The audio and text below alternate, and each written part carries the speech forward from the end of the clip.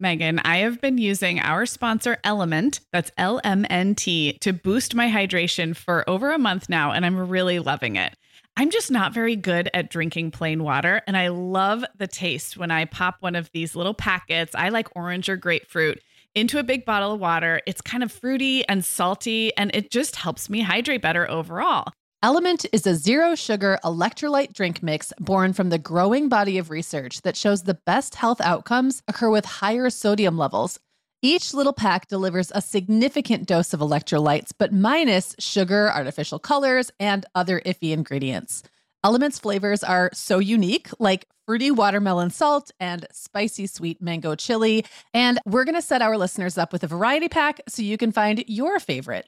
Right. You can receive a free Element sample pack containing 8 flavors with any drink mix purchase when you purchase through our custom link, drinkelement.com/momhour. That's DRINKLMNT/momhour. This is available exclusively through our partnership and is available for both new and returning customers.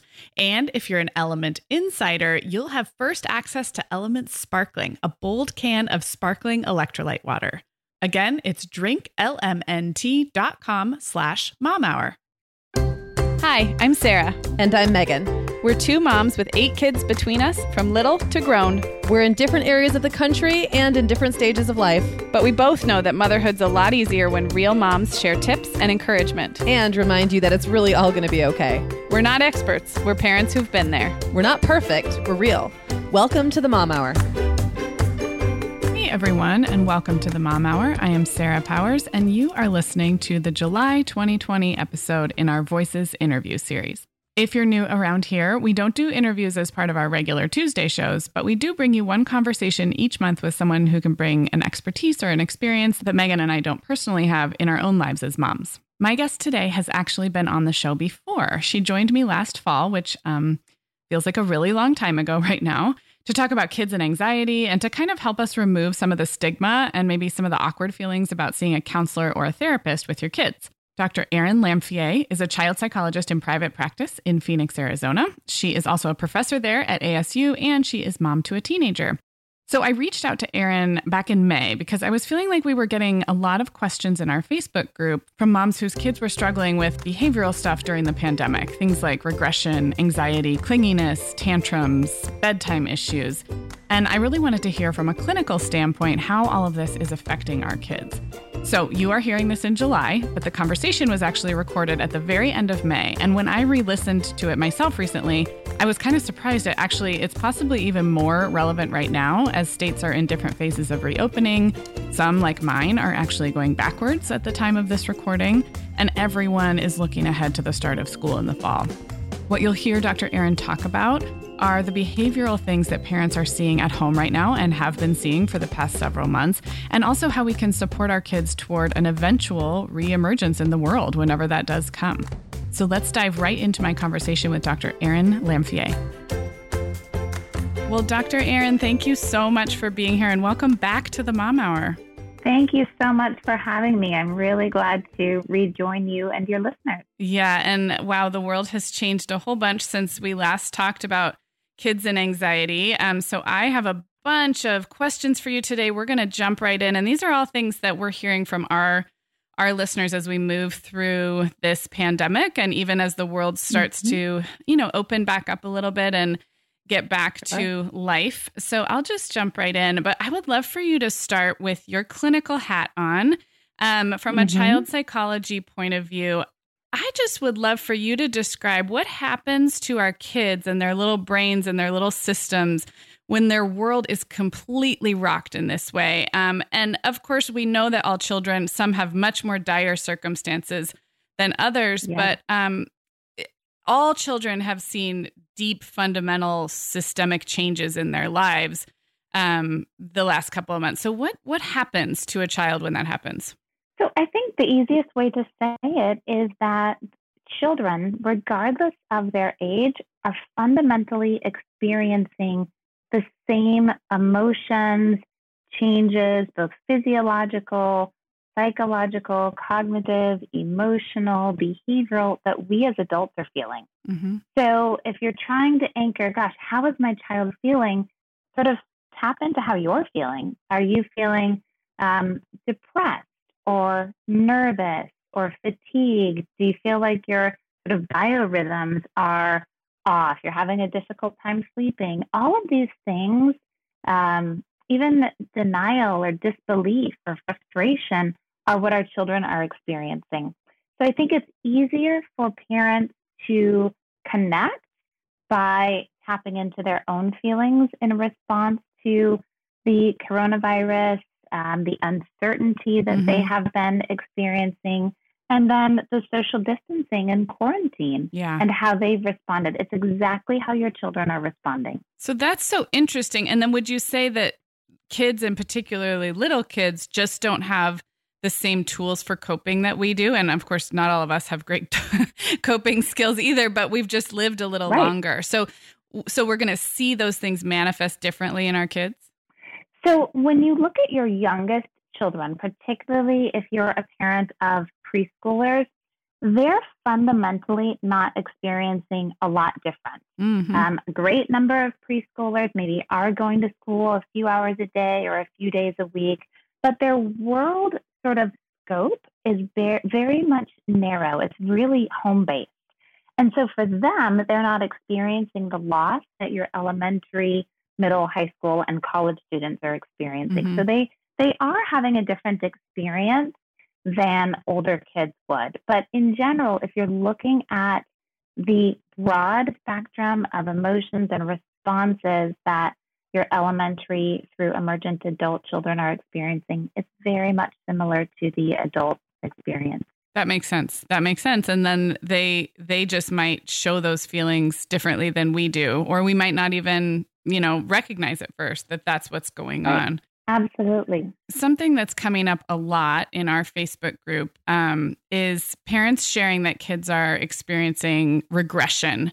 I'm hoping that you can define that for us, how you define regression. And I think the way I've picked up on it is going back to behaviors that maybe a child had grown out of. But can you talk a little bit about what regression is, why it happens, and maybe even give some examples at different age levels of what that would look like? Sure.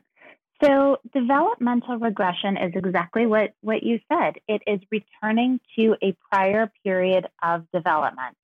And we see this happen to children even during times that aren't related to a pandemic. So when their world becomes feels a little bit outside of their control, they revert back to an earlier period, and sort of unconsciously in doing so, they bring a response from the caregiver that is a little bit more nurturing, a little bit more caring. So basically what they're doing is they're saying, hey, I need a little bit of help. I need some support. I need some help. I need you to be a little bit more hands-on. And that's exactly the kind of response that we would have given them had they literally actually been at that earlier period of time in development. Right. So the example that I always give is maybe you have a toddler or a preschooler, and then you welcome a new baby into the family. And then all of a sudden, the things that your toddler and preschooler was doing very independently, maybe even their toileting behaviors, they're now having wetting accidents. And so that is a very typical experience of developmental regression. What we're seeing right now is that regression is occurring because of the social distancing in part. So it's twofold. Part one is that children are anxious. Maybe they're experiencing some low mood or some depression, and they're having a bit of a developmental regression. That would be the sort of typical trajectory. The other trajectory is that they are not able right now to developmentally engage in the activities that promote development. They're not separating from parents to go to school. They're not going out to sleepovers with friends. All of those things that promote and propel development along, they're not able to do. So we're seeing regression back to earlier phases of periods of time across elementary, middle, high school, and even our college students coming home. Yeah. Can we dig in a little bit of what regression might look like as kids get a little bit older? I'm thinking things like, maybe a 6-year-old not wanting to fall asleep alone at night anymore. I've heard parents talk about clinginess, even older children just following them into the next room. I'm sure some of this is, like you said, some of it might be boredom or some kind of low level mood stuff going on. What might we see in even middle and high school students that would look like regression? Yes. So what you're going to see might be in your younger children, the return of temper tantrum. So if you felt like you had weathered that storm and you had passed it, you're going to see that they're having these sort of behavioral manifestations of their frustration or their distress. The temper tantrums might be returning. Some children might be quick to cry. Yes. So their frustration tolerance is really low. Things that they could have managed before, they're not able to manage. So they're crying quite easily. Obviously, clinging is another one. That difficulty separating. So had they'd practiced that skill of separating by going to school. And so now, even if the parent is going to another room in the house, that separation feels uncomfortable. And so you might see that in your younger children. In your older children, you might see a little bit more irritability. So you had maybe gotten through some of that phase, and they're going back to being irritable. That one's hard to tease out with regression because right now, being cooped up, people are just kind of naturally irritable. So that one's a little bit challenging. But just in terms of kind of self-care, the things that they might have done independently, getting their own snacks and things of that sort, having parent or caregiver around and so readily available. Children your older children, your middle schoolers maybe, aren't being as independent in making a meal for themselves or their own lunch or getting a snack, things that we thought that we'd mastered. And there is just a lot of need, even in the emergent adults, maybe your college students returning home, of that closeness, the physical connection to parents and sitting close for movies or cuddling or even being on the lap or needing to have extra support. Not so much your emergent adults to fall asleep, but your late elementary and middle schoolers are struggling with their sort of sleep hygiene, as we call it. That is so interesting. I can almost picture kind of like the subconscious of the middle schooler being like, well, if I don't get the fun independence, like going out and seeing my friends and going to sleepovers and getting away from mom and dad, why would I bother with like the boring independence, like making my own meals? It's kind of like I have a new 12-year-old, and it's like, that's supposed to be the fun part about being 12 is separating. And so why would I hold up the boring end of the bargain? And I don't think that's happening on a conscious level, at least with my 12-year-old, but I could sort of see how you can't have one without the other, the freedom, that's so interesting. Well, okay. On this topic of regression, something that I've personally wondered is, I have a lot of empathy for these kids right now. And I've found myself, assuring moms that to some degree, this is normal right now. And we can, just be patient and understand that this is normal. At the same time, for their own mental health and self-care, moms need to continue to draw boundaries. They can't be rocking a 6-year-old to sleep every single night forever. So I'm curious if you can help us parse out, to what degree is the regression acceptable and normal and something that we all can understand that's happening right now? And at what point does it become something we want to try to address or correct or set up systems in our homes so that we can function and so that our own mental health doesn't take a toll? Absolutely. So I would advocate that we want to do everything that we can to kind of stop regression in its tracks. Okay. And so we want to be nurturing and warm and understanding and acknowledge our children's feelings. So we can acknowledge kind of the underlying sentiment that we think is the cause of the regression. And that we can target. But the regression itself is something that you want to put some systems in place in your household so that it doesn't kind of take root. Okay. And the reason for that is eventually we will come out of this. Eventually we will return to school and we will return to sports and separation and sleepovers. And you want your child prepared to step right back into that. Yeah. So if we allow too much regression to occur, there's going to be a really sort of rocky, disjointed transition at the point when we get to reemerge. Yeah. So what I would encourage is if your child, for example, is relying on you, let's go back to the snack and lunch scenario, have them cook with you. So instead of giving in and you cook and make all of their snacks, build their skills so that they're learning to cook things that maybe are a little bit more elaborate. And you're using that time. So you're giving your physical connection. Yeah, you're leaning in on the connection, right? But you're also fostering the skill. So every time you think that you might observe some regression, whether it's crying or clinging, if they're having a difficult time as you wander from room to room in the house, you might say, I'm going to go do this, and I need you to do that. And then we're going to meet in the kitchen, and you'll have the paper towels, and I'll have this, and then we'll be back together. So you're fostering the independence. You are putting a little bit of a wedge in that pathway toward regression and supporting skill development so that when they jump back into the world, right, they may be stopped at 6.5, and when they go back, they're going to be 7, and we don't want to have lost that time. Yeah, I really appreciate hearing that because another thing that I think that happens is moms really start to lose their own sense of self and boundaries when we're feeling like we are out nurturing ourselves, to a point of depletion. It's often reminded Megan and me of the newborn days. A whole day goes by and you don't know what you even accomplished that day because somebody needed you at every turn. So I like that we can be supporting our kids' development in a healthy but also empathetic way, and ideally kind of preserving some of that sense of self for ourselves, because we know we are going to need that for the long haul as well. So I love that. Very much so. Sarah, we both know this time of year can be crazy. So this is a great time to get ahead with no prep, no mess meals from our sponsor, Factor. I love how these meals are ready to eat and delivered right to your door. I mean, you can't beat that convenience, but most importantly, they're seriously delicious. Yeah, Megan, I agree. Our whole family was impressed with the quality and flavor of Factor meals we tried. And it turned out to be a great option for my teenagers when they got home late from a theater practice or came home from school super hungry. There's zero prepping, cooking, or cleaning up. Factor meals just need to be heated for about 2 minutes and they're ready to go.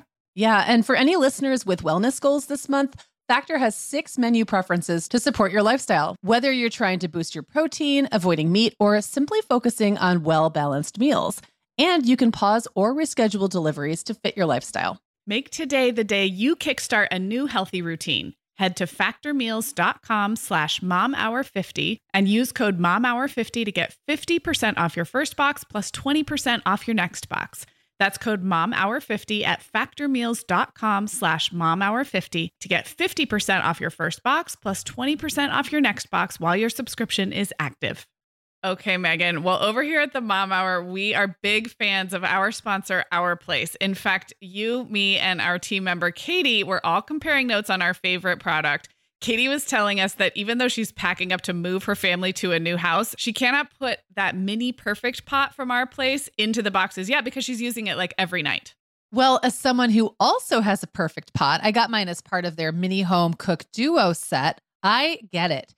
It's nonstick, which is key, but it also has all these handy features like a steam release lid with a built-in strainer and this nice beechwood spoon that nests on the handle in this perfect little peg. Okay, well, I didn't get this pot, but now I want it. That sounds so great. Our Place's cookware is great to cook with, beautiful to look at, and healthier for us as well. All of Our Place's products are made without PFAS, also known as forever chemicals. In addition to their cookware and tableware, Our Place is also making waves with their Wonder Oven, the most stylish all-in-one air fryer and toaster oven. Again, free from the forever chemicals found in many of those air fryers. Listeners, Our Place offers a 100-day trial with free shipping and returns, and we've got a great deal for you. Go to FromOurPlace.com and enter the code MOMHOUR at checkout to receive 10% off site-wide. That's FromOurPlace.com, code MOMHOUR.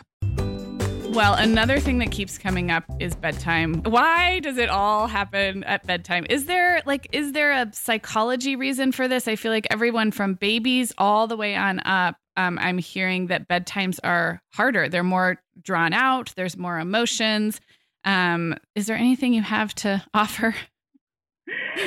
Bedtimes are hard even when it is not a pandemic. Yeah. So for your older children, what has happened, and this is why I always tell parents, find a little pocket of reserved energy between 9:30 and 10:30, because that is when your child is going to want to talk to you. Yeah. And if you shut them down, you're going to miss it. Mm-hmm. And so as much as we have to rely on that sort of reserve tank of patience and energy, even in normal times, yeah, you have to. So what's happened is they've gone through their school day, they've come home, they've decompressed, they've done their homework, they've done their extracurricular, they've had dinner, and now their brain is processing the day. Mm-hmm. Now all of those little things that they just sort of weathered are filtering to the surface in terms of cognitions, and they're needing support in processing it so that they can enter a state of relaxation and sleep. Mm. So that is a normative period of time. Now, one of the reasons that bedtime is even more complicated now is that our biorhythms are dysregulated. Yeah. So if you think about the fact that I've heard a lot of parents talk about their own sort of weight gain during the pandemic, they're home, they're doing things. In part, it's because the normal activity that we expend, getting in and out of the car, at recess, walking between classes, at school, all of those things, even if as a family you're committed to going out for a walk or exercising during the day, the amount of energy that you're burning is not the same. Yeah. So children just aren't as physically tired, and they're not as they're tired mentally, but it's not in a good way. Yeah. they're more fatigued, but it's restless fatigue as opposed to. It's almost like there hasn't been enough variety or novelty or something in the day to like give their brains enough to process. I can so see how that would be. Yeah. So and we're probably also not adhering to turning our technology off and turning screens off an hour to an hour and a half before bed, those sorts of things. The other thing is it's getting lighter longer. And so children are not having that sort of physiological shift that happens with darkness when it sets in the wintertime. So all of these things are converging right now to make sleep really, really challenging. Yeah. Yeah. Is there hope for us? I mean, I like that you talked about reserving some energy because I am terrible at that. I sort of like go into a resentment spiral when I am needed after about 8:30. It's like I'm conditioned from the younger days to think like, no, I'm done. I am hanging up my parenting hat. But like you said, my children, first of all, are older. And then all of the other things that you just talked about, that is perhaps an unfair assumption. But then if I'm giving myself parenting advice right now, I need to then conserve energy somehow elsewhere in the day, because otherwise I'm done. And that's hard. It is hard. The other thing that does work sometimes is to shift their quiet moments. So if you have that one child who you know always needs you at 9 o'clock at night, just to talk and process, you might try taking them on a walk with the dog around 6 or 7:30, just the two of you, and see if you can do some of that processing a little bit earlier in the day. I like that. That can sometimes help. Again, separating them, getting one to help you cook or clean. There was something really special about washing dishes many, many decades ago, and maybe there weren't dishwashers where you stood side by side at the sink. Yeah. And you had those quiet moments of engagement with an activity that was a little bit distracting, which kids sometimes do need in order to allow their thoughts to flow and have that conversation. Yeah. So what I would encourage is seeking out the one child that you kind of know needs you and see if you can shift their talk time a little bit earlier. Yeah, I like that. And I think if we pair that with what we talked about earlier with addressing some of the regressive behaviors sooner, then I think that could help as well, because I'm sure I am not the only parent who's been sort of allowing or just, being a little permissive on the bedtime stuff because we feel for our kids. And so, yeah, I like that. I like that a lot. Let's talk about kids and disappointment. And in particular, you made a good point that the preschoolers, what they understand of all this is pretty simple and minimal, and younger than preschooler, not at all. But for elementary on up, and my kids are 7, turning 10 and newly 12, I have had a lot of conversations where I have had to explain different kinds of cancellations, postponements, uncertainties, possible postponements. Felt like there was a rash of all that in March. And then it's kind of come up again as our school year ends and we look to summer. And here in California, things have not changed all that much yet at the time of this recording. So coach me through talking with older kids about cancellations and allowing their feelings of disappointment when we can't promise a reschedule. We can't promise that things are going to be better in August or in whatever month, fill in the blank. Maybe just talk through how they experience that and how we can support them. So the disappointment, it's a great question. And again, think about it from your own adult perspective. Adults are experiencing the same disappointments, the same uncertainty, the what if the children are experiencing. And so I think it's important to acknowledge that you as parents are feeling the same way, and then try to tap into what the actual disappointment or feeling of loss is.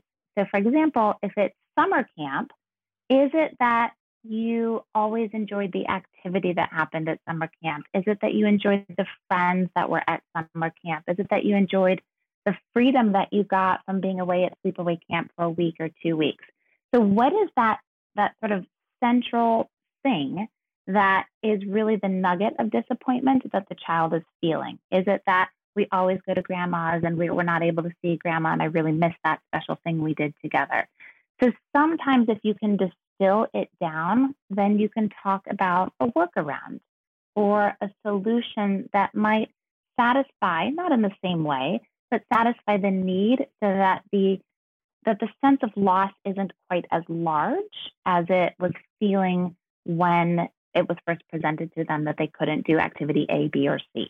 Okay, I like that idea of trying to get to the heart of the disappointment. I know with my kids, one in particular is not ready to hear my ideas for substitutions or modifications or, hey, but we still have this to look forward to. Is that kind of a normal thing kid to kid where, some kids maybe just need to experience really anger for a little bit before they're ready to hear that? Very much so. So if you think about it, they are going through sort of an experience of grief, if you will. So there's denial and then the anger and then maybe bargaining. We seem to be, can I go, but can't I just do this in some ways? And then depression, sadness, that feeling of loss very significantly before kids can move to acceptance. Yeah. And so letting them take that pathway at their own pace is important.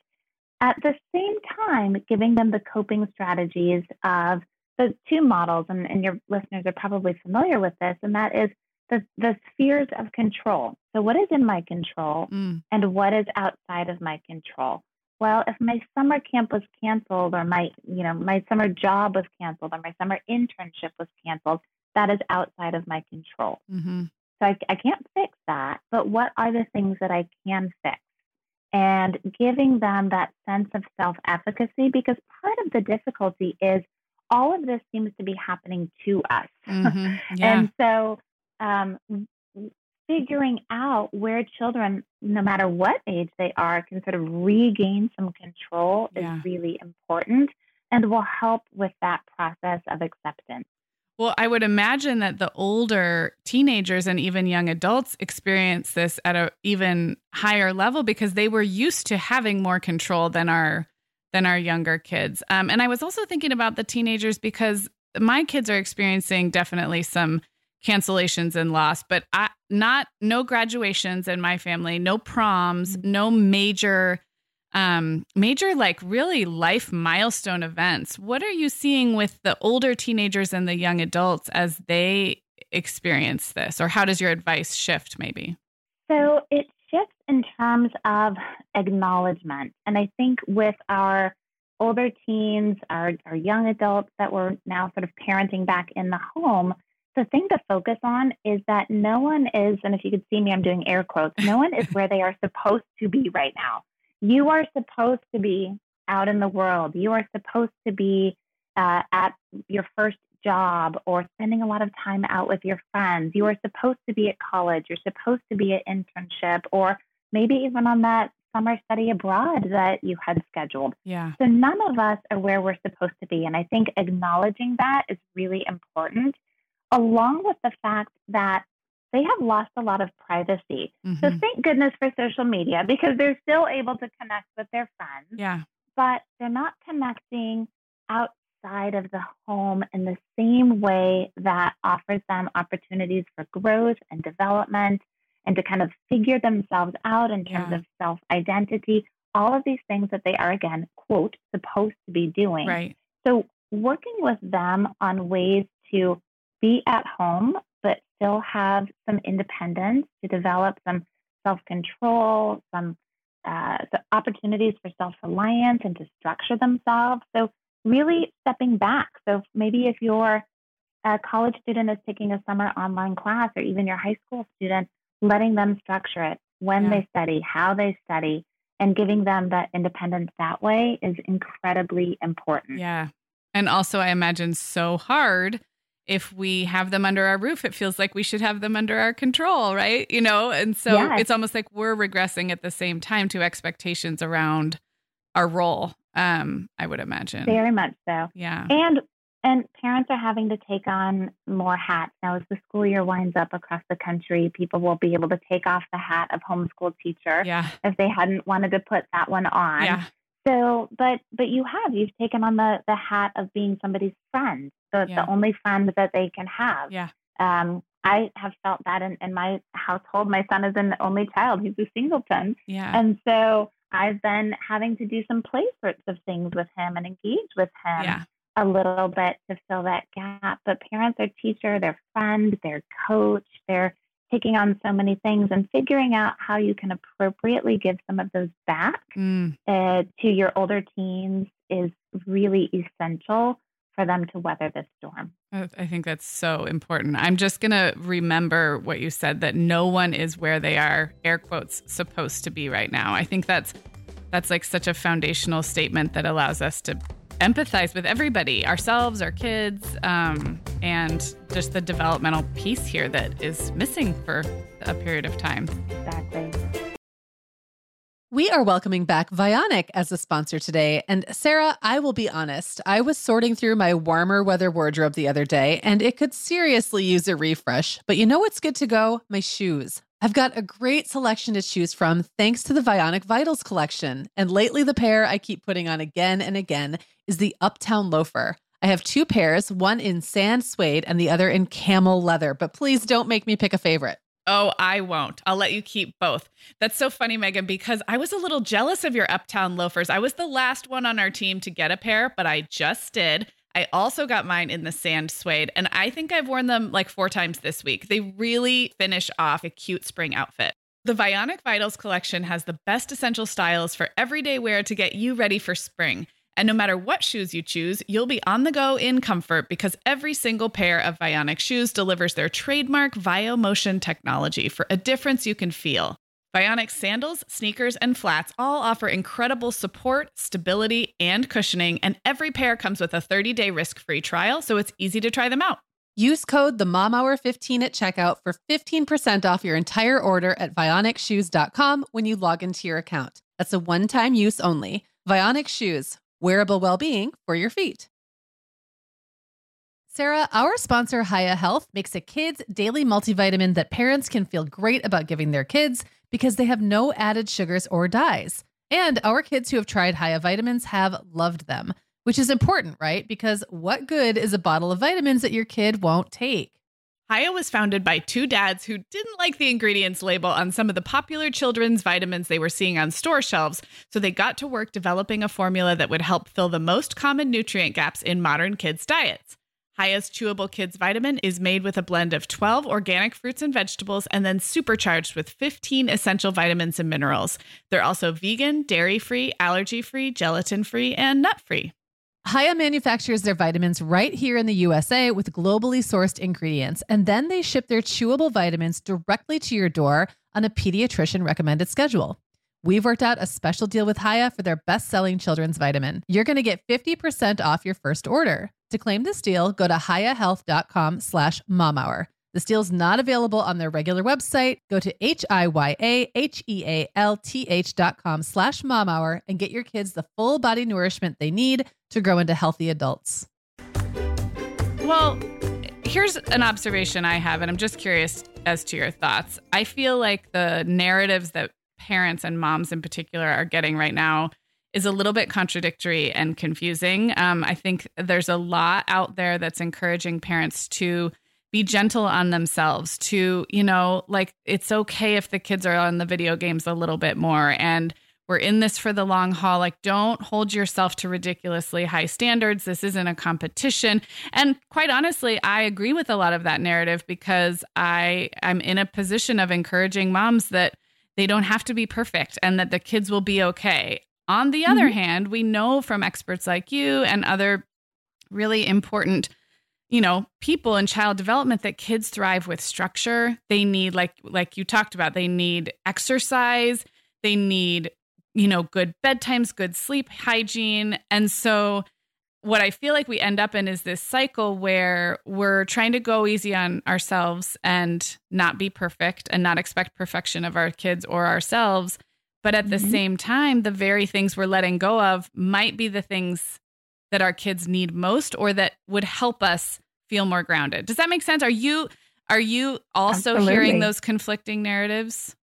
Very much so. And what I would encourage parents, moms, to think about is how to kind of put those two things together. And every family is going to do this differently. So families may say during the work week, school week, because maybe parents are having online meetings or there needs to be structure to the household in order for work to be accomplished, we have a schedule. And on the weekends, we're freeform. You can wake up when you want. You can watch as many video games or Netflix shows as you want. That works for some families. Other families need a little bit more structure where they say, we're structured from 8 till 2, and then from 2 until dinner, have at it. Whatever it is that you want to do, that's absolutely fine. So I think creating a balance whereby you're giving the boundaries, the structure that will help sort of reset those biorhythms, as I was talking about for children, decrease anxiety, increase their mood, decrease irritability, promote positive sleep hygiene and sleep schedules. All of those are going to respond to structure. And if you think about it, when you get your children less anxious and sleeping better, it's actually better for you. Right. And so you don't have to let go as much. Right. So the boundaries are actually serving both the parent and the child. Well, and another interesting thing I've noticed, so I'll just tell a little story here. Years and years ago, when I had 2 tiny kids and was pregnant with a third, my husband went from traveling very, very rarely for work, like once a quarter, to traveling 3 to 4 days a week for work. And one thing I noticed about myself is I had trained myself that if my husband was traveling for work, we kind of let go. I ate mac and cheese with the kids. We might stay in our PJs all day because he was gone. And it's not that it wasn't because he expected those things, but it was just like a little break from normal. And we ate differently and we watched a movie together. And then, so when he first started to travel a lot, I thought, well, this is what we do. When daddy's gone, we all have mac and cheese together and we order in or we go through the drive-through and all these little treats that had been part of the treats. Well, that was not sustainable within this new system where he was actually gone 2/3 of the week. It didn't feel it when it was once in a while, it felt like a treat and a break and something for me to look forward to. When it was 3 or 4 days a week, it felt kind of gross and unhealthy for myself, for my young kids at the time.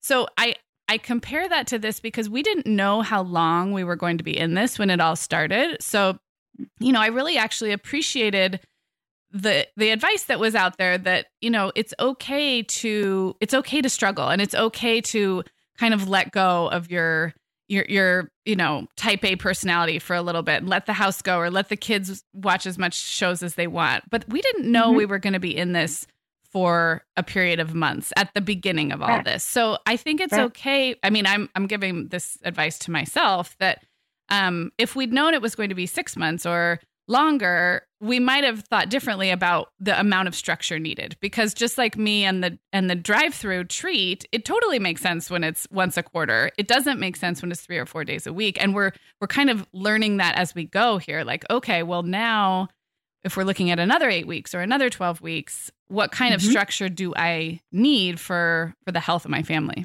I think that's absolutely right. And one thing that I would add in is that the longer we go, the more we're going to have to figure out safe ways for there to be engagement with people outside of the walls that are your house. Yeah. So whether it's gathering with people in the driveway or I know one mom just put blankets out in her backyard and she had pre-spaced them. Yeah. And her kids watched a movie outside and invited a few friends over, and that was controlled and comfortable. But that little spark of personal connection, not through Zoom or through some sort of digital media, but actually seeing something and sort of preparing yourself to see someone, right? Where you're actually taking a shower and doing all of those things does give a boost. Yes. And so looking at the long haul of providing some structure, think a little bit, it might just be useful once you've had a summer of kind of free-form schedules, and then you realize that school starts in a week and your children are going to bed at 11:30 and you're trying really, really to get them back on a good schedule. Imagine that compounded by the amount of time that we've been at home. Yeah. So if there is any belief that schools are going to open up and that we might get back to a little bit of normalcy, you're going to want to have some structure in place and not go completely free form. Yeah. I agree. And I've noticed that there's in any season of my parenting, like 8 to 10 weeks is like kind of a period of time where after that, whatever our schedule has been, we're all ready for a reset. And that's about, as of this recording, that's about what the time that we've been doing what we've been doing. And I did set up some structure, and it feels like time for a reset. So I like that idea because it doesn't have to be all letting go or all, clamping down. You can be looking for the balance. So I like that. Exactly. So last time you came on the show, we spent a lot of time talking about kids who worry and little kids with anxiety. And I'll point listeners to go back to listen to that conversation if they haven't already, because there's great advice, particularly for parents of young children who are experiencing anxiety. Is there anything we can add to that as we experience this sort of global trauma right now?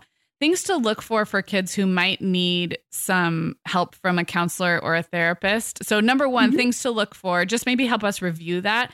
But number two, what's that looking like as many states are still doing telehealth? Is that something that you've seen be available in a remote way? Or are therapists starting to see kids one-on-one, to your knowledge? So I'll just turn it over to you. Absolutely. Well, let me start with the last part of your question first. So for myself, I actually closed my practice to in-person visits on March 12th. Yep. And I will begin seeing just a few families for in-office visits in about 2 weeks. Okay. So providers have done it absolutely differently. Some have shut down and moved only to telemedicine like I have. Others have still had families come in the office. So it's a little bit variable. I have used telemedicine sessions, Zoom sessions with children as young as 8 effectively. That's helpful to hear, because that was one of my questions is how does that work the younger they get? Yeah. Sure. So some of the things to consider is if your child has used Zoom or some sessions online with their school or their teacher, they're a little bit familiar with the format. And so it's helpful. Again, it's not the same as being in the office, but it is a useful for me stopgap right now. Yeah. With my older teens, their concern a little bit is about their privacy and their confidentiality. And so I've had some of my teens literally lean into the computer screen and start whispering because they want to make sure that they're able to engage and say the things that they need to communicate and to process with me, but they're not entirely certain that it's confidential in the same way it is when they come into the office. So I would recommend to parents, if you're going to use telemedicine, really ensure and then keep your word in terms of giving your child that distance with their mental health provider. It's important. That breaks my heart a little bit, just thinking about them not even having the privacy to, talk to their counselor or therapist. Yeah. So we want to preserve that. So in terms of anxiety, it's going to look drastically different. And I'll give you the far end of the spectrum. And that is a lot of my families with little ones who have had anxiety about separation or social anxiety feel really great right now. Right. They're experiencing zero symptoms. And so while they emotionally feel great, we know that when we transition back, that's going to rebound. So you might see, so I say this because some parents who may have seen anxiety sort of beginning in the wintertime or the early spring, they might have seen it drop off during social distancing and quarantine. In other kids, you're going to see very minimal things, maybe nail biting or fidgeting.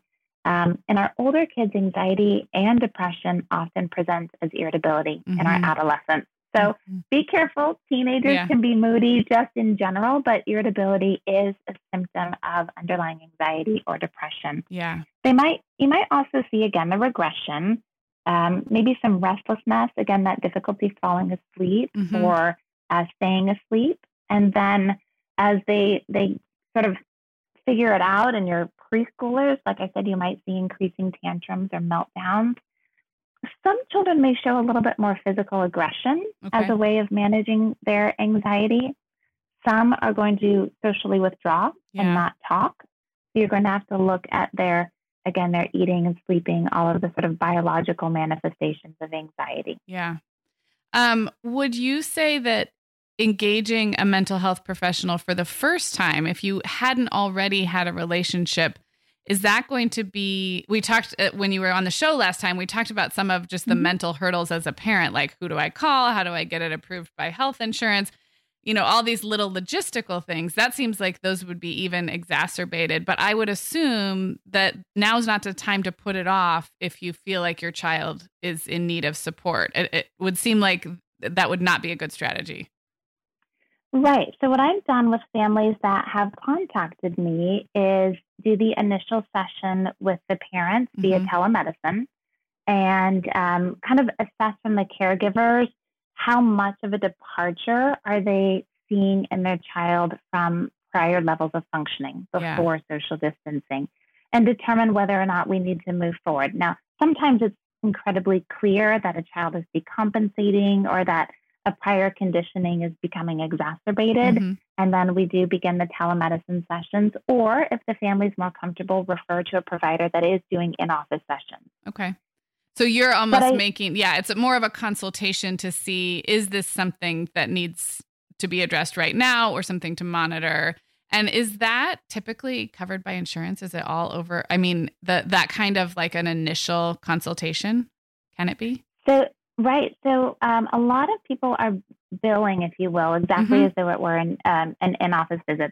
There's some differences, but what I would encourage everyone to do is to touch base with the provider that they've chosen, and also touch base with their insurance coverage and find out what their plan covers for telemedicine sessions if that's what's indicated. Okay. I like that. And I, again, want to tell our listeners that if they haven't listened to the last time you were on the show, we talked a lot about finding someone and developing a relationship and all of that. So I will link that up so people can go listen to that as well. And I would just add that for your listeners who are still in school and haven't finished, we're finished here in Arizona. But if you're still in school, reach out to your school counselor. Okay. They are a great resource. And many school counselors, school psychologists have been working around the clock right now to make sure that the families within their school community are supported and are connected to resources. So I think that might be a source of comfort as you begin the process of reaching out for mental health care. Well, and that's a great tip. And also I would think that even having that connection would be a great bridge for when we do come back to school. That person knowing your family or knowing, what your family's gone through could be a good thing as kids transition back as well. That's a great idea. I've also seen pediatrician offices and even county health departments putting out, mental health resources for families and kids. So I think that's great. Absolutely. Your pediatrician is always a go-to resource. And they generally, as I mentioned in the prior show, do have referral lists. Mm-hmm. So a lot of times your pediatrician is a source of trust and comfort in your child's overall care and well-being. Yeah. And so their list of providers that they've worked with would be another good place to start. Yeah, that's a great idea. Well, Dr. Erin, thank you so much for coming on again and just talking us through a lot of these questions that parents have. We so appreciate it, and wishing you all the best there as it heats up in Arizona. I'm hoping you can start to get back to your work as soon as possible. Thank you so much, and stay safe and healthy, and thank you for having me. Thank you so much for listening today, everyone. And just as a reminder, we do have a really active Facebook group full of moms who are listeners of the show and who are supporting each other through various parenting challenges. And like I said at the top of the show, a lot of my questions for Erin really were inspired by things I was seeing discussed in the group. So if you're on Facebook but have not joined our group, we'd love to have you there. I will link that group up in the show notes for this episode, which as always are at themomhour.com. And I'll also link my past conversation with Dr. Erin and some other resources for you. Again, it's themomhour.com. Thanks for listening, everyone. We'll talk to you soon.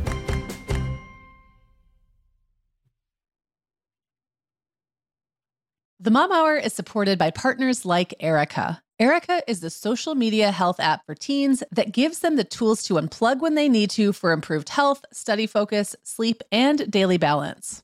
Erica was built by a dad of 3 boys who saw that teens themselves were really becoming self-aware to the risks of social media, and he wanted to help them self-regulate. Erica works to hide distracting apps from your phone at the touch of a button, keeping them out of sight and out of mind without deleting your data. Tell your teens about Erica and save 20% on the Erica family plan with promo code TheMomHour. Go to erica.app and search for plans. That's Erica with a K, ERIKA.app, and use code TheMomHour to save 20%. Sarah, I have been having just the best time making my new podcast, The Teas Made. I launched back in November, and so far I've covered topics like staying warm on cold winter walks, nurturing creativity, how to be a great host, and even Nordic secrets to loving winter. Well, I am fan number 1 of The Teas Made. It's got such a cozy vibe, and it seems like you've really hit your stride in covering topics like wellness, self-care, comforting rituals and routines, and home and family life. Just look for The Teas Made with Megan Francis wherever you get your podcasts, or head to theteasmade.com to find all the episodes.